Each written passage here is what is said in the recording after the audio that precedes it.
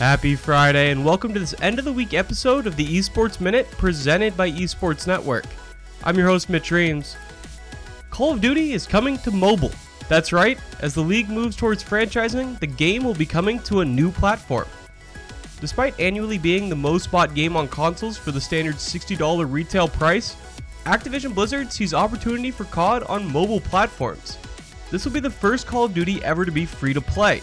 Just because it's free up front, knowing Activision, there will be plenty of checkpoints to spend money on the game as you progress. The game is called Call of Duty Mobile and will combine aspects from the Black Ops and Modern Warfare series. Call of Duty Mobile appears to include all the different aspects of multiplayer COD, including various formats, popular maps, and comprehensive loadouts.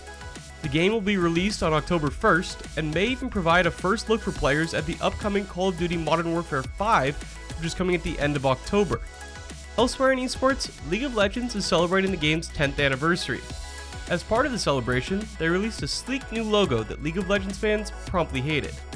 Companies releasing new logos seems to have about a 10% success rate, so don't take too much stock in it. The logo will stay, fans will get used to it, and any complaints will subside in about a month. That's all for this Esports Minute. Have a great weekend.